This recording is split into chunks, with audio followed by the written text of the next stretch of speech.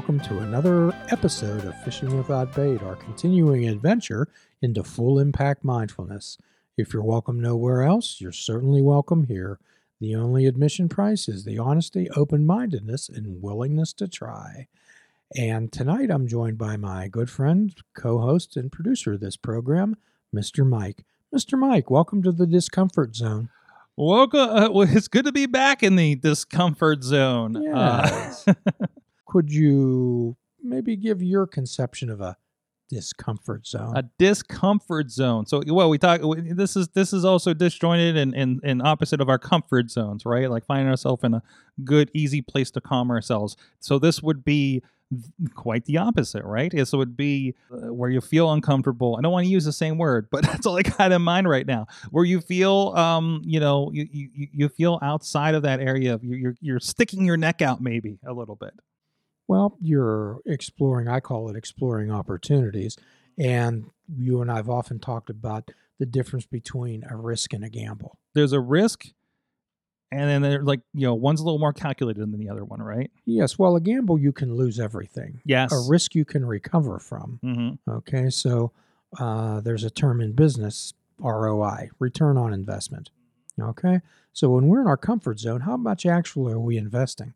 Kind of what you expect, like, nothing to grow at that point, right? That's correct. Mm-hmm. So ships in a harbor stay safe, do they not? Yes.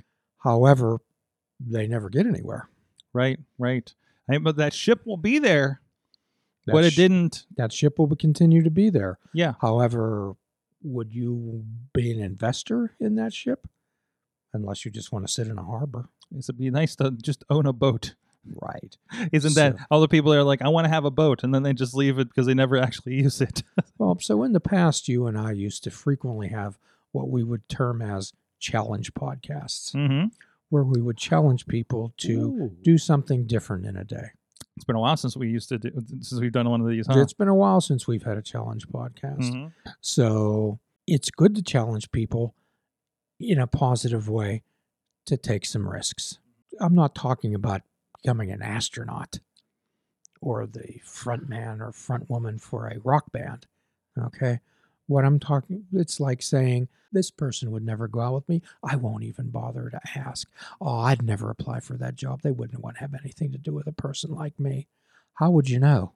Oh, yeah. What 100% of the shots you don't take, you miss, right? That's correct. So, which is actually something that's been in my head a lot the last couple of days with certain opportunities that I've been on, that I've been considering. And it's just like, why am I bothering to ask? I was like, wait, why aren't you asking? Why aren't you asking, somebody to be take part in this, be a part of your podcast, be a part of this, see if they want to interview, see if they want to do a project. You don't ask and you keep putting off asking, and it's just like, well just take the shot. Give me your thoughts on the reason that people avoid making those type of choices, Mike. I think the biggest one is fear. But to boil that down a little more, fear of rejection, fear of that, sometimes fear of it actually working and you'll have to execute. And we're like, oh, this happened. Oh, no, I have to do this thing now. Oh, wait, am I good enough to do this thing that I'm asking to do and I completely want to do? Like all those, every level of that. So you've conjured up our old friend fear. Mm-hmm. Yes. And, in that 12-step world, we talk about people deal with 100 forms of fear throughout their lives, and it's a corroding thread that goes through people's lives. Mm-hmm. Okay? So maybe you might ask that attractive person out, and what if they actually say yes? What is scarier, them saying yes or them saying no? They get to say no. You go back to the drawing board and you're in that comfort zone of nobody loves me, has been justified, da-da-da-da-da. They say yes. It was like, oh, I gotta, what movie should we see? Where should we go? What do we like to eat? What happens next? And sometimes people aren't prepared for that or even have that next step question in their head, and they're absolutely taken back by that. Yes, they are. So when you adventure into something, be prepared for any outcome, which is the essential concept of fishing without bait, a lifetime without setting definitive expectations. Absolutely, absolutely. So I mean, and that settles for so much when those things we're talking about, like whether a project, a relationship. I don't have any expectations of what this relationship will be like, what this job will be like. It'd be nice to have that job relationship with this, but you're not going to know what's going to be asked of you. Just that you're moving forward. We don't know, and our minds generally, what we talk about in the cognitive behavioral therapy is the difference between dissonance and consonance. Mm-hmm. Dissonance is when there's a disconnect between what you're thinking and what your actions are. And our minds tend to seek consonance, even calm water. Let me give you an example. Dealing with a person once, not a patient, it was an outside person, and they were telling me, oh my, I drink so many energy drinks, and I know it has so many chemicals in it, and I know it has so much sugar, and I really shouldn't drink so many of them. So there's the dissonance. What they're thinking and what they're doing, there's a disconnect.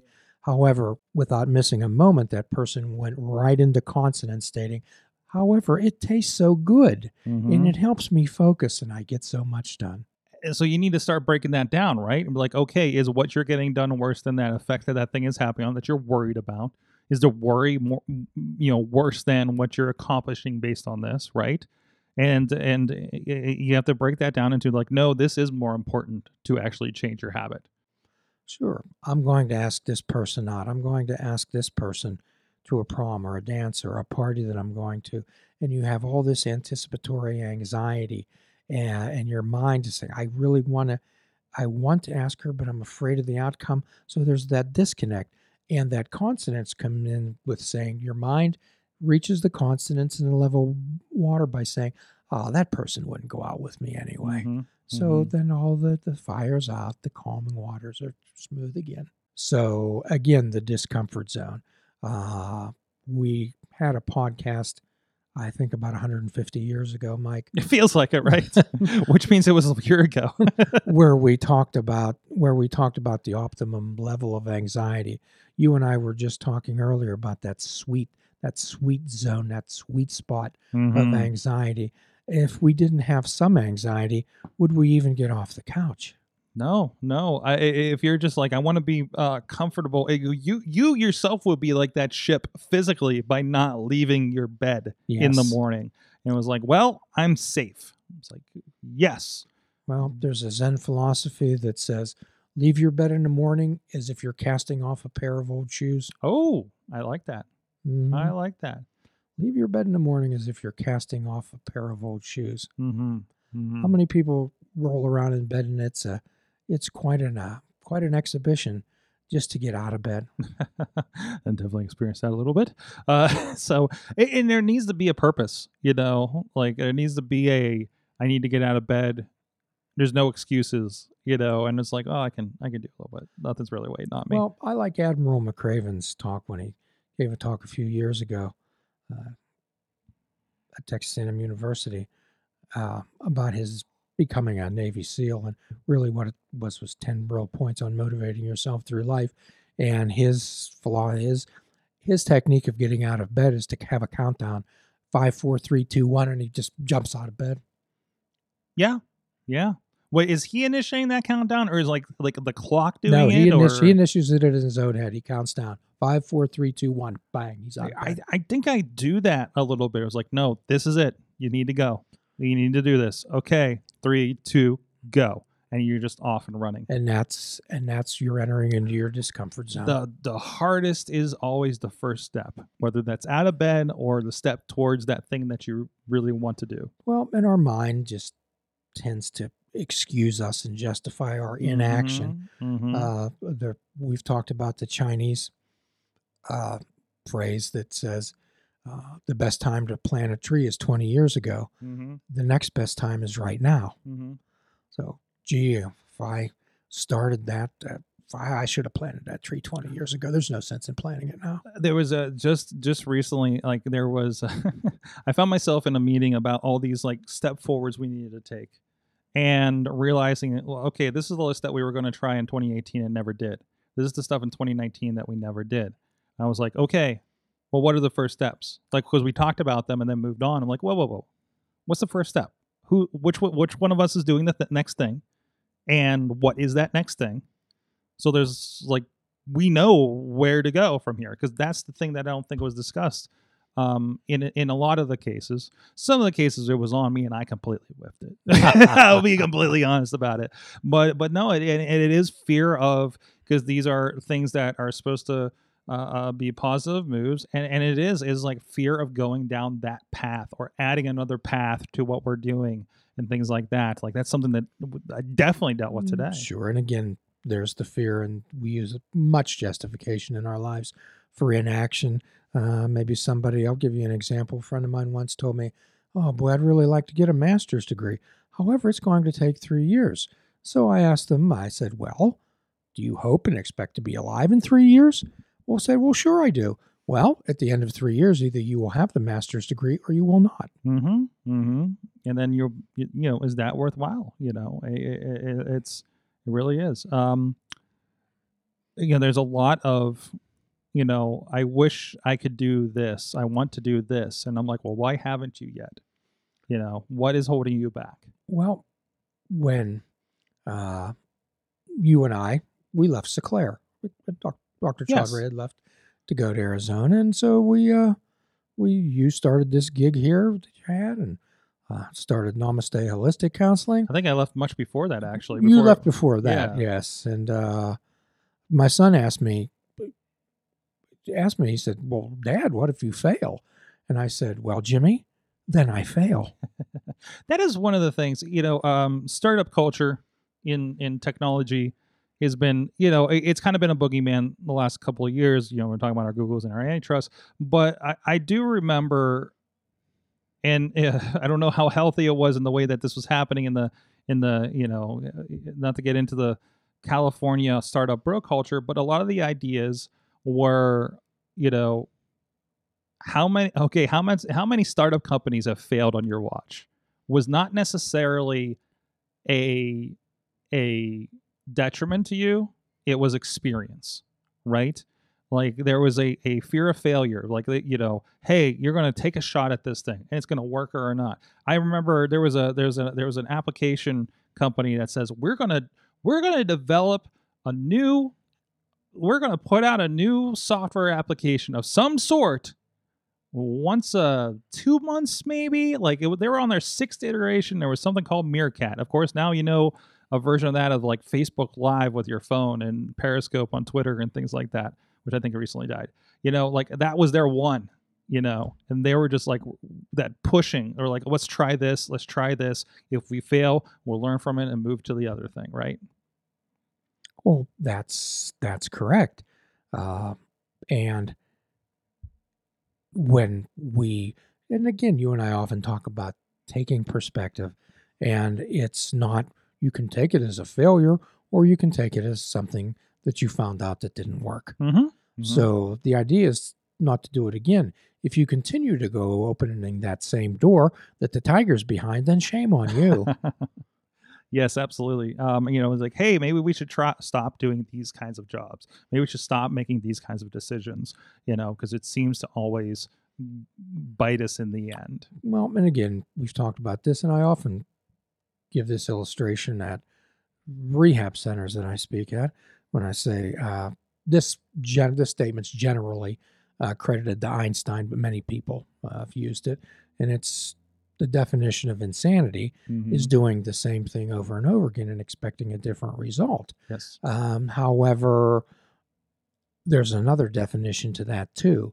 It's when you try something again and again and again, and you basically know what's going to happen. Mm-hmm. It's like having that drink or a drug, slot machine handle, some type of addiction that you have in your life. You know what's going to happen, yet what do? You just roll around it because it's that, like, you're comfortable with even that bad path, right? You do it anyway. Mm-hmm. You do it anyway. It's like, have you ever had in your life, Mike, did you ever have a friend who really wasn't a friend? Certainly. Yes. But however, you kept going back to that person and you knew what you were going to get. Mm-hmm. You knew you couldn't trust them. It was hurtful when you started going to that friend and you'd be like, listen, I don't trust you anymore. You know, like, we can work on this, but you're not I can't rely on you, you know? Well, and this is one of the misconceptions about marriage and family therapists. People assume that they're trained and their main purpose is to put Humpty Dumpty back together again. Mhm. Okay. A lot of their role is to determine whether or not this relationship can or should be saved. Mhm. Mhm. Just having an outside assessment. That's correct. Mhm. So, what therapists often do is put people in a discomfort zone as the reason that they came to you, their way's not working. Mhm. Mhm. So, what we want to do is, in a gentle way, help people recognize their blind spots in their life. Mhm.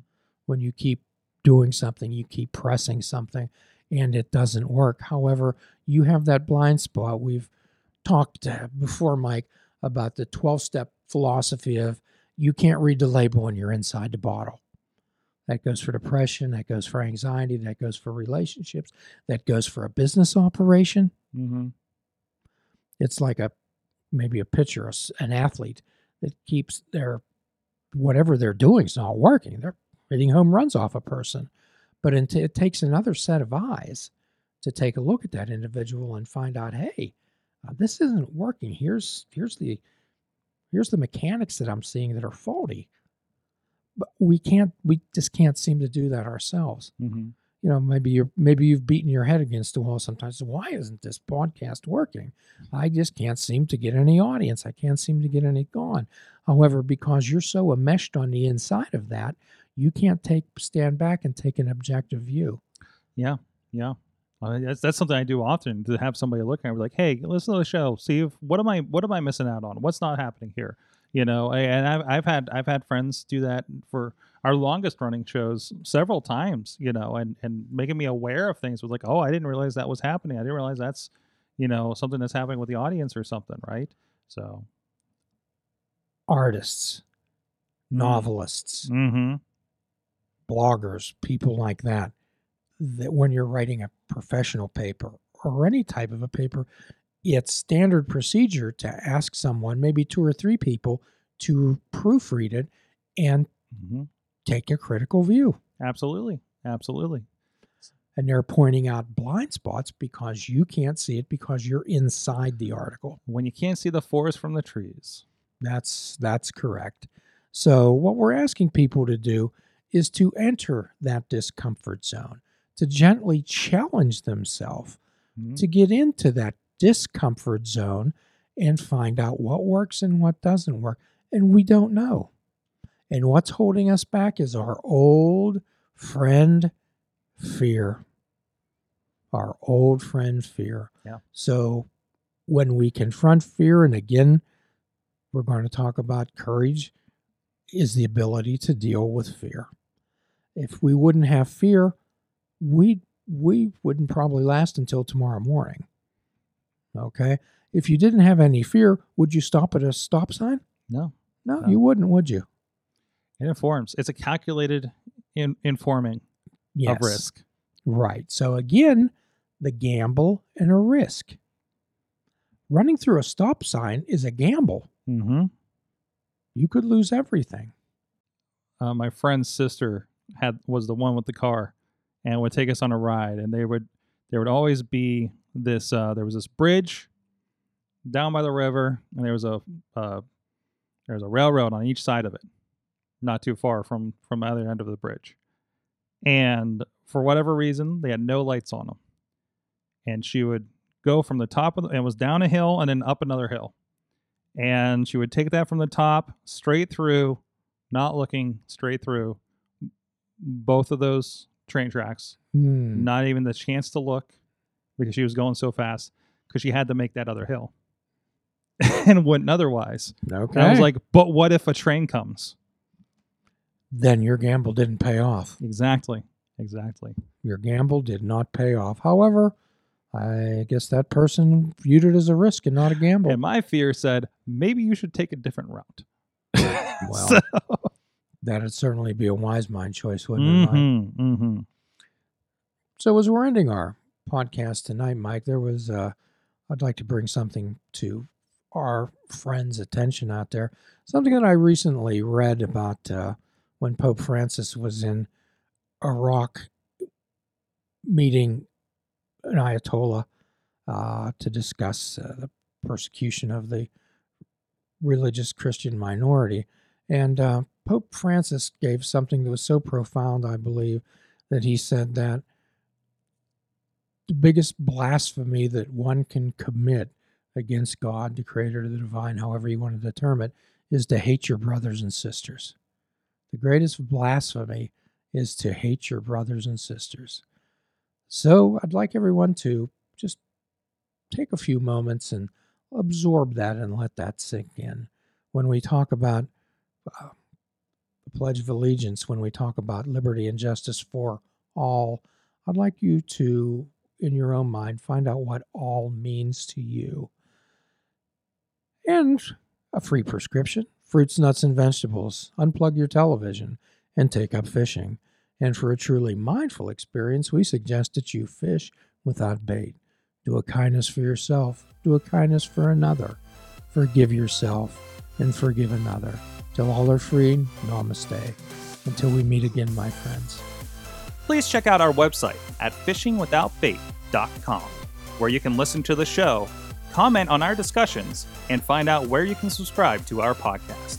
If you're interested in flying the colors of Fishing Without Bait, click the shop icon on our website. We have clothing, mugs, cell phone cases, and so much more. Show the world that you fish without bait. This show is a member of the Sorgatron Media Podcast Network. Find out more at sorgatronmedia.com.